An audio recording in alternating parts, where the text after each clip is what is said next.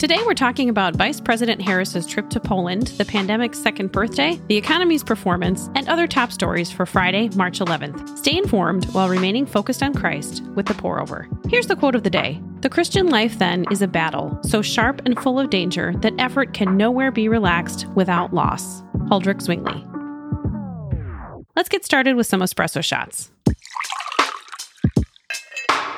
Vice President Harris landed in Warsaw, Poland, to talk about the growing refugee crisis, but her itinerary did require a slight adjustment after Polish leadership revealed their plan to donate 27 MiG-29 fighter jets and have the U.S. deliver them Amazon Prime style to Ukraine. The Pentagon rejected the plan almost immediately for fear it would be seen as an act of war, which left Harris with the awkward task of maintaining harmony between the U.S., Poland, and Ukraine. During her trip, Russian forces bombed a maternity and children's hospital in the southeastern Ukrainian city of Mariupol. Harris condemned the attack, which killed 2 adults and a child, and said it should be investigated as a potential war crime. Citizens of Mariupol remain under siege without water, food, heat, or evacuation routes.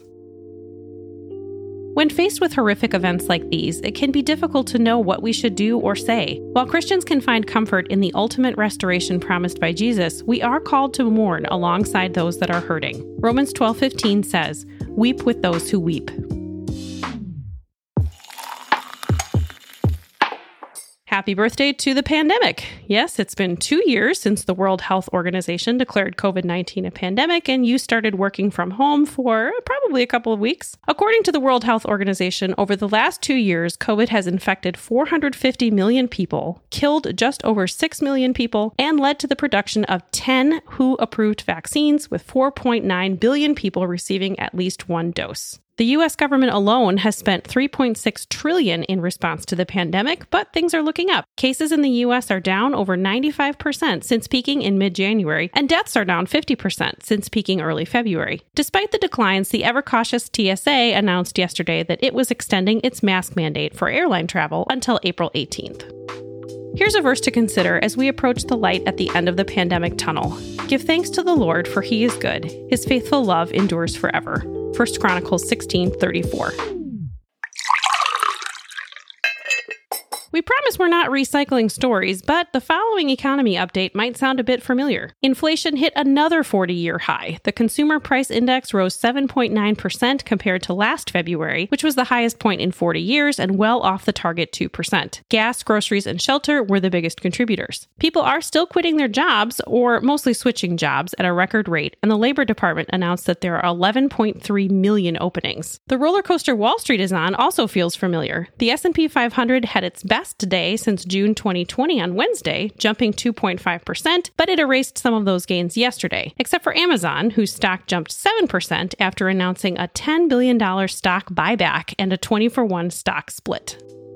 Here's a verse to consider when times are tough and or monotonous. Let us not get tired of doing good, for we will reap at the proper time if we do not give up. Galatians 6:9. This podcast is brought to you by Olipop. Here's the pour-over's guide to the evolution of soda. We start with classic, tons of sugar, tastes great. Move on to diet, which has no sugar, but, chemicals and stuff. We head to zero, which still replaces sugar with chemicals, but maybe tastes a little more like classic. Then there's sparkling water, which has no sugar, no chemicals, and basically no flavor. And then, due to a massive leap in technology we can't explain, there's Olipop, with 2 to 5 grams of sugar, prebiotics, 35% of daily fiber, and it tastes great. We have a category for drinks that are good for you, but none of them taste like soda, and no soda that tastes this good only has 2 grams of sugar. For reference, Coca-Cola has 39 grams per can. It's time for you to try Olipop. You can get 20% off and free shipping with the code POUROVER. Enjoy, and click the link in the show notes.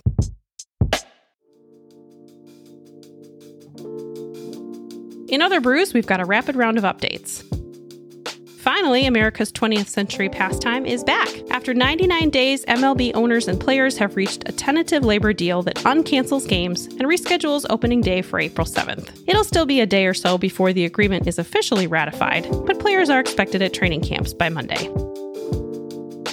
President Biden signed an executive order effectively telling Uncle Sam to do his homework on crypto. The order was pro-crypto enough to send Bitcoin up 10%. It is back down again, classic Bitcoin. But the order was also directed toward agencies to examine risks and potential regulation. The announcement noted that 16% of American adults have used crypto.